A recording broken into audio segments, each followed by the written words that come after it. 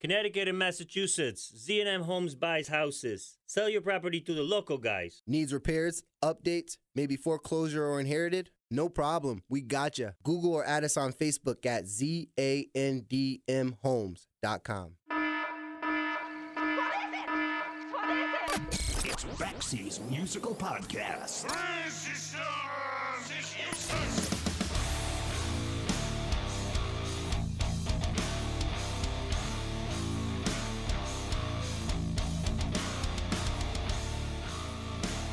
From time to time, I'll occasionally hear someone complain that nobody is making good music these days. And if they are, it's nearly impossible to find it.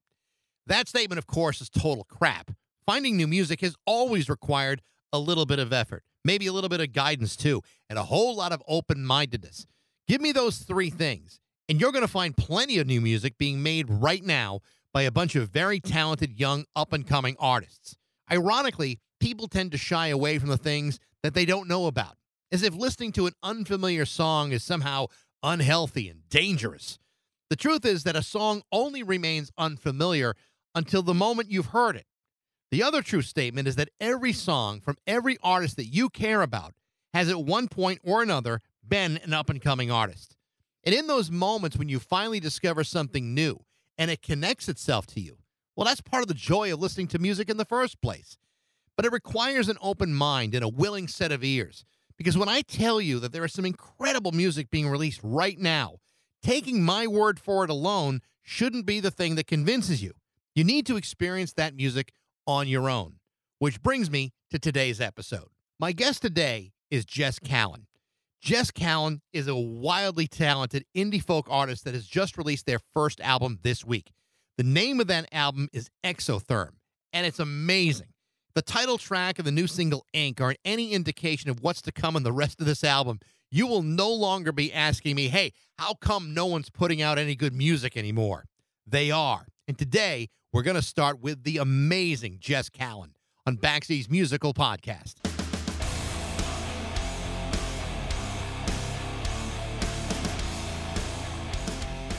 How are you, Michael? Very good. So good to talk to you. Yeah, likewise. Yeah, thanks for asking me on. Oh my How gosh. excited. Well, I was given the choice of a couple people to talk to, and Sarah sent me a couple of artists, and the first one I heard Ink, and I'm going, okay, that's the one I want to talk to first. You know, Oh, amazing. whenever I talk to like a new up and coming artist, I mean, you don't always know what to expect, but I listened to like 15 seconds of that track. I'm going, all right, well, I've fallen in love with all of it, and I've even surprised myself by how much I've fallen in love with not just that song, but really all of them. What a great way to come out swinging for you. Congratulations. Thank you so much. Wow, that means so much to hear. I'm so glad the music, is already resonating with you. That's great. Well, and it is. And I'm not the youngest guy in the world, but I mean, I know a great song when I hear it, and when I heard that one, I'm like, well, I'm anxious to hear what the rest of it sounds like. And everything I've heard, I've just been you're really very, very impressed and amazed by. Thank you so much. Yeah. Wow, so exciting. So I was reading up on your history a little bit, and what I learned is that you've been playing guitar from the age of like 5 or 6, which is pretty young to be learning any instrument. But 5 or 6, and I believe your dad was a guitar player. What kind of music did you grow up with?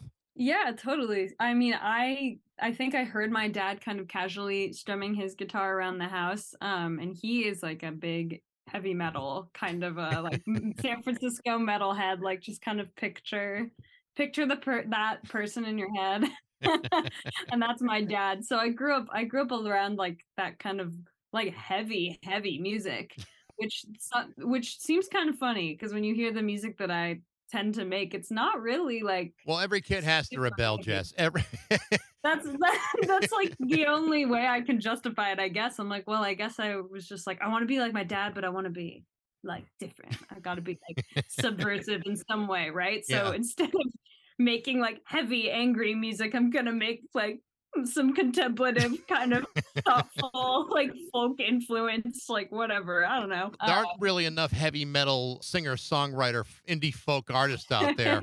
That's true. Yeah, maybe the next record we can really, yeah, hone in on that.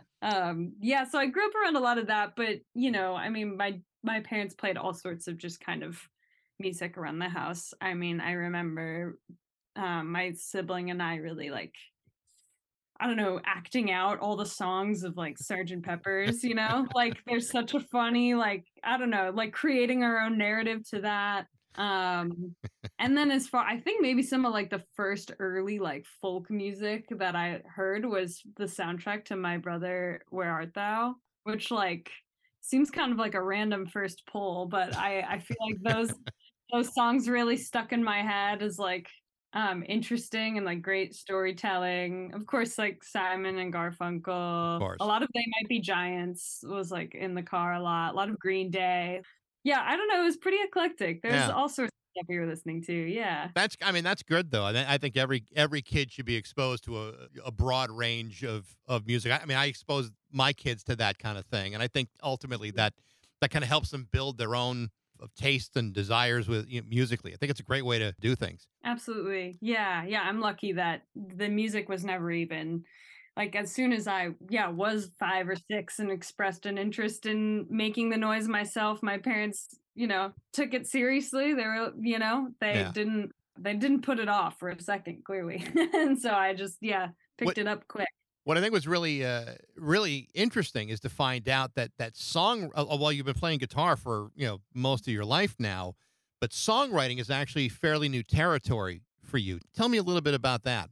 Yeah, totally. It is interesting too that it never, it did come later on. I went to school actually for guitar, like for guitar performance. So that was kind of always like, and it's my first love, right? I just kind of sunk into it, and that's still probably one of my like deepest, most favorite things to do.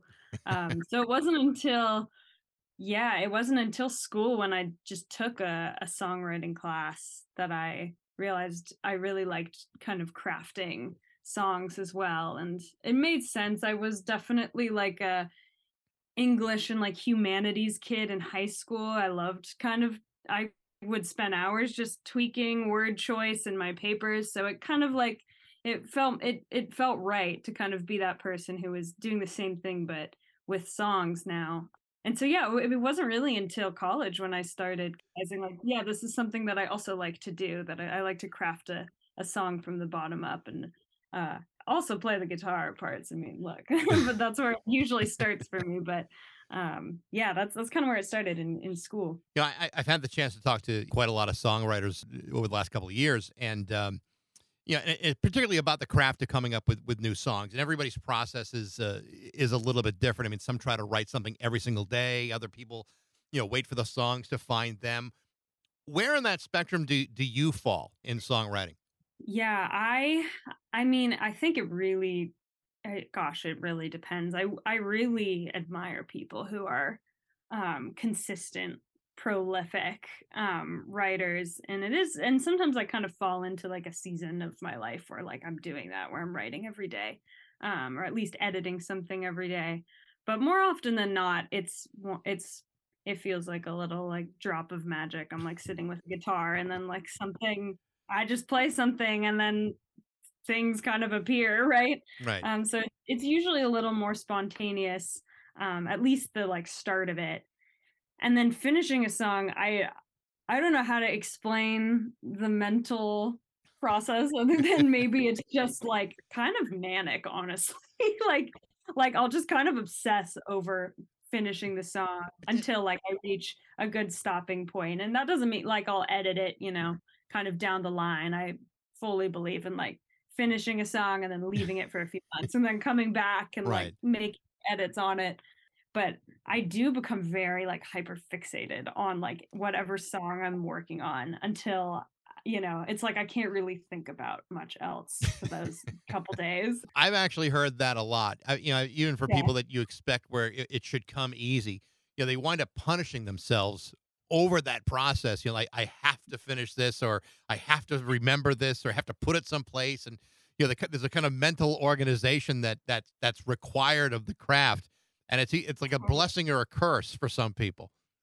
Yeah, I feel that. It's yeah, some days it feels more like the curse, right? When you're like, I just want to like get my groceries or whatever, but I like can't stop like thinking about tinkering with this song a little bit more. But no, most days it feels really like, I don't know, it feels really cathartic and special to sink into that feeling, to sink into the song and yeah, just come out the other side like you're popping your head out of the water and taking a deep breath like, wow.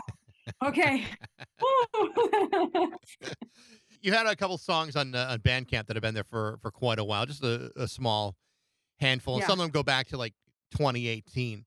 As far as Mhm. the songs on this album Exotherm, how far back did those songs go? Do they come from as far back as 2018?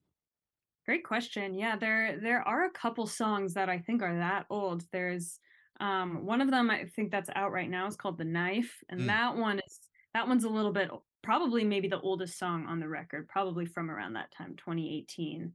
And then I would say the majority of the stuff on the record is from like those early days of the pandemic, kind of like 2020, right. stuck at home. There's no other gigs happening, so I guess I'm gonna finish a bunch of songs, right? So that's what kind of feels, I don't know, part of the record now feels like so foreign because I'm like, gosh, who was the person who wrote this? And I was like, oh yeah, it was a person who was like held captive in their house, like we all were, like we were all just stuck. And so it feels like there's a lot of moments of me like kind of spotlighting my little home life at that time and Yeah. on the record, which makes sense because I mean, we were all home all day for like a year. So I kind of wondered about that because for a lot of people when they write songs, especially like a new album is about to come out, they're super connected to those songs, but then all of a sudden they start writing new songs before the album comes out and like now I'm not so sure about those old songs I've been pouring my heart into. Do you feel that same kind of situation? oh my God, of course. It's really like stereotypical and like it's like, oh, I don't even recognize that person. These songs aren't even me anymore. Like it feels very stereotypical, but I'm certainly like I've never really been in a record cycle for my own music before, so I'm definitely learning like, okay, I think like this kind of dissociative like feeling is has to be kind of part of it just because of the pace of getting such a massive project like this done. So yeah, I'm learning like, okay, I think it can be also helpful a little bit to be a little bit like dissociated from it, a little Right. removed, be like, yeah, even if like I don't feel like the Jess that wrote those songs, like I can still be proud of that person and I can still celebrate that person even though they're like a couple years in the rear view at this point and these songs feel that way too. But yeah, it's interesting. I'm learning to instead of kind of brood over that like, oh, these songs aren't even me anymore. I'm trying to like you know embrace that person who wrote them instead. But there's also got to be a part of you that now that you're at the finish line and the album is coming out, that it must kind of feel like this enormous weight is just pouring off of you, holding on to these songs and trying to make them just perfect and just the way you want. And now that moment of release is finally here. I mean, it's got to be an enormous weight off Yeah, your it shoulders. it does feel enormous. Yeah, thank you. And I really mean it when I say like anyone who finishes a record or even like an EP, like giant visual art project, like it's a miracle it gets done. Like there's so much going on in life. Like I'm sometimes shocked that we got it Yeah. to the finish line, the team around the record and it really is a miracle. So like to anyone who's just sitting on their project, like just giving it all the nudges they can. Like I see you, I feel you, I'm like rooting for you. Like it took me a couple years to really finally put this one on the front burner, and to kind of push it out at the very, towards the finish line. So I really feel you. It's a miracle it gets Yeah, done. it's a birth, is what it is. It's really a birth. It's a miraculous crescendo of life, I guess you could say. I don't know. Totally. I already mentioned how much I love the song Ink. I think it's just a wonderful song. But the other one that really leaped out at me is Mile 11, which I think Oh, is an thank absolutely gorgeous song. And I want to I'm going to go on a limb here. I'm going to throw something at you, and I'm not even sure that this is someone you know or have been influenced by. But when I hear that song, I hear a couple of influences, and one that just really just leaped out at me Yeah. was the music of the late Judy Sill. I don't know if you're Oh, wow. I don't know if you're aware of her. Yeah, I am a little bit. Wow, that's really high praise. Oh Well, my goodness. it's for people who don't know who Judy Sill was, Judy was this brilliant singer-songwriter that released only 2 albums in 71 and 73, and the first album was produced by Graham Nash from Crosby, Stills and Nash and the Hollies.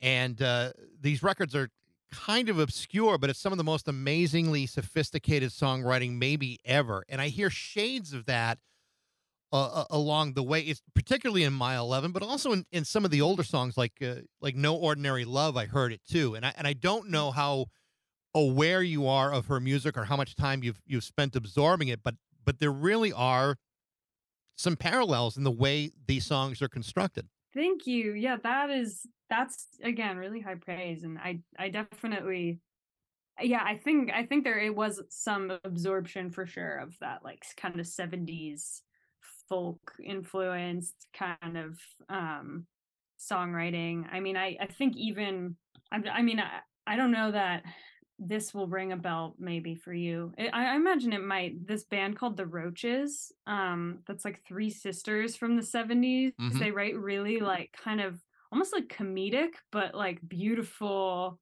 strange folk influence like type of music. And I love songs that kind of, I don't know. There's something about this record that I'm thinking of in particular by the Roaches. I think it's a self-titled Mhm. album that is like it's equal parts just like silliness and joy.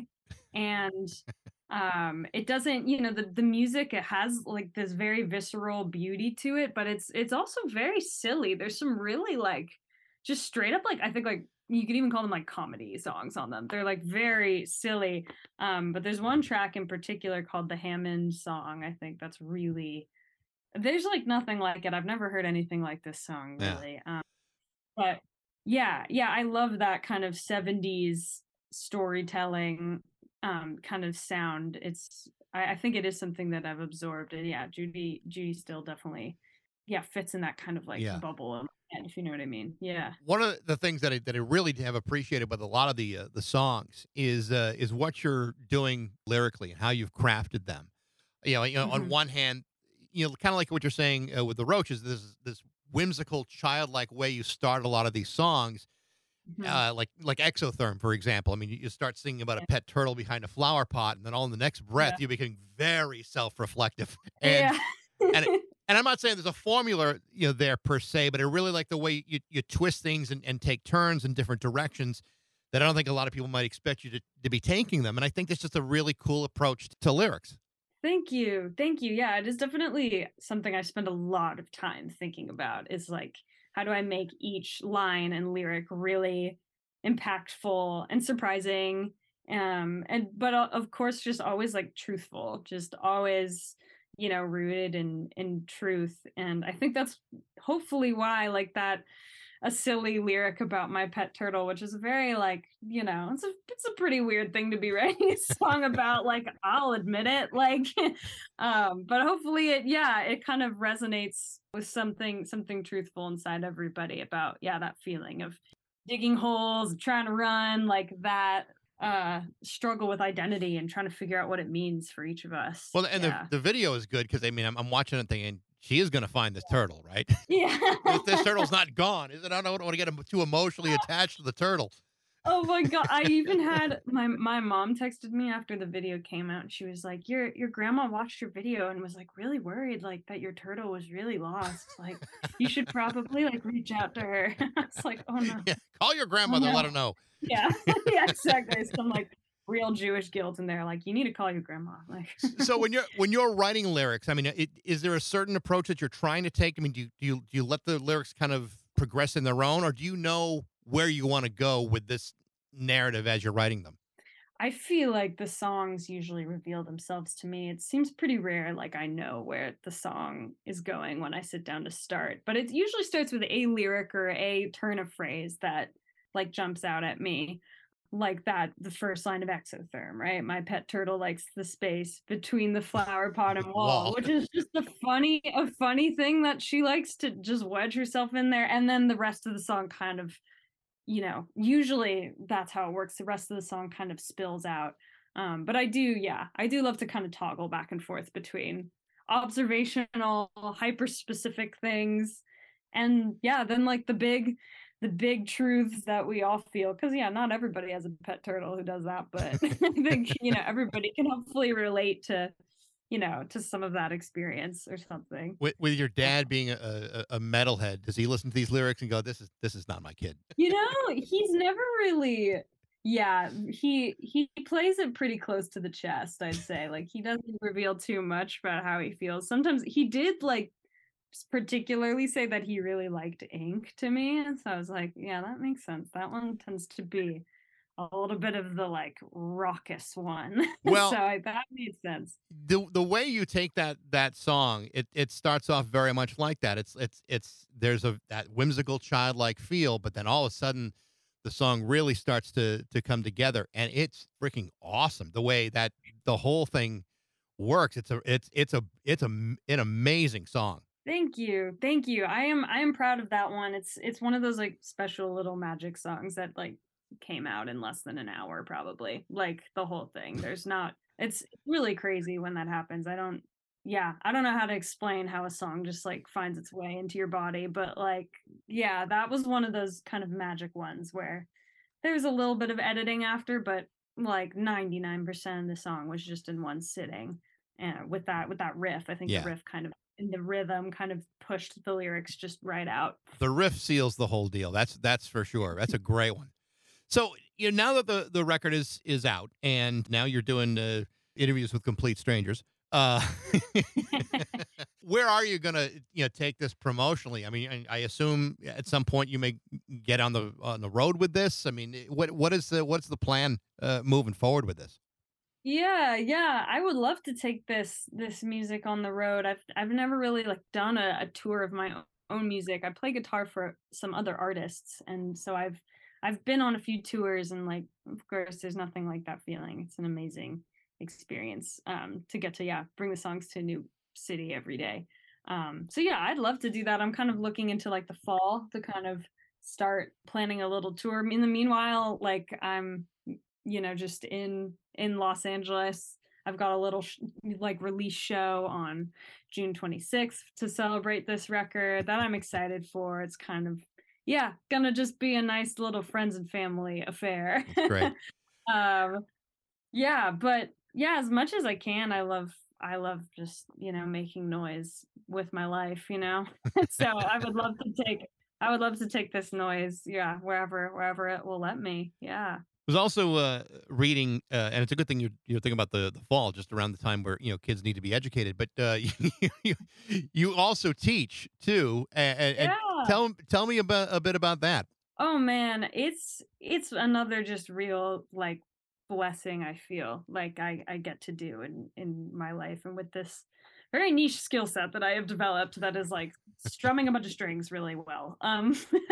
But I mostly teach, well, I do some like kind of private lessons type of thing. And those students kind of can range from like really, really young ukulele students to like, the middle-aged, like intermediate guitar player that like, just wants to like keep up their skills. And then I also do a lot of teaching through nonprofit here in LA called Young Musicians Foundation. And as far as like big music nonprofits go, I really believe that this one really gets it right.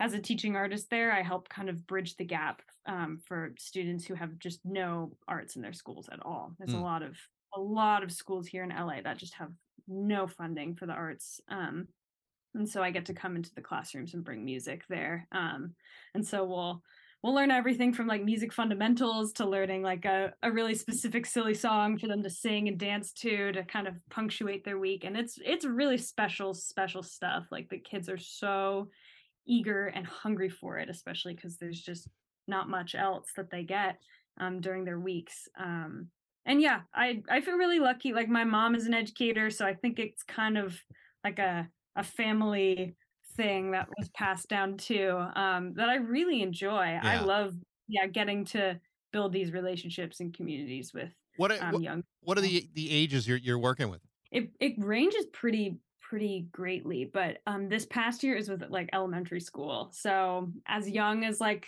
5, 6, and as old as like that 5th grade, kind of like 10-year-old range.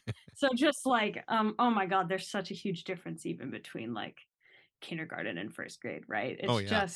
It just like truly stretches every like teaching muscle. Well, I mean, they're much more receptive to that than, say, by the time they get to middle school when they're 13, 14 years old, and they don't care what you're trying to teach them. It's never going to connect to them whatsoever. But it is true. It is true.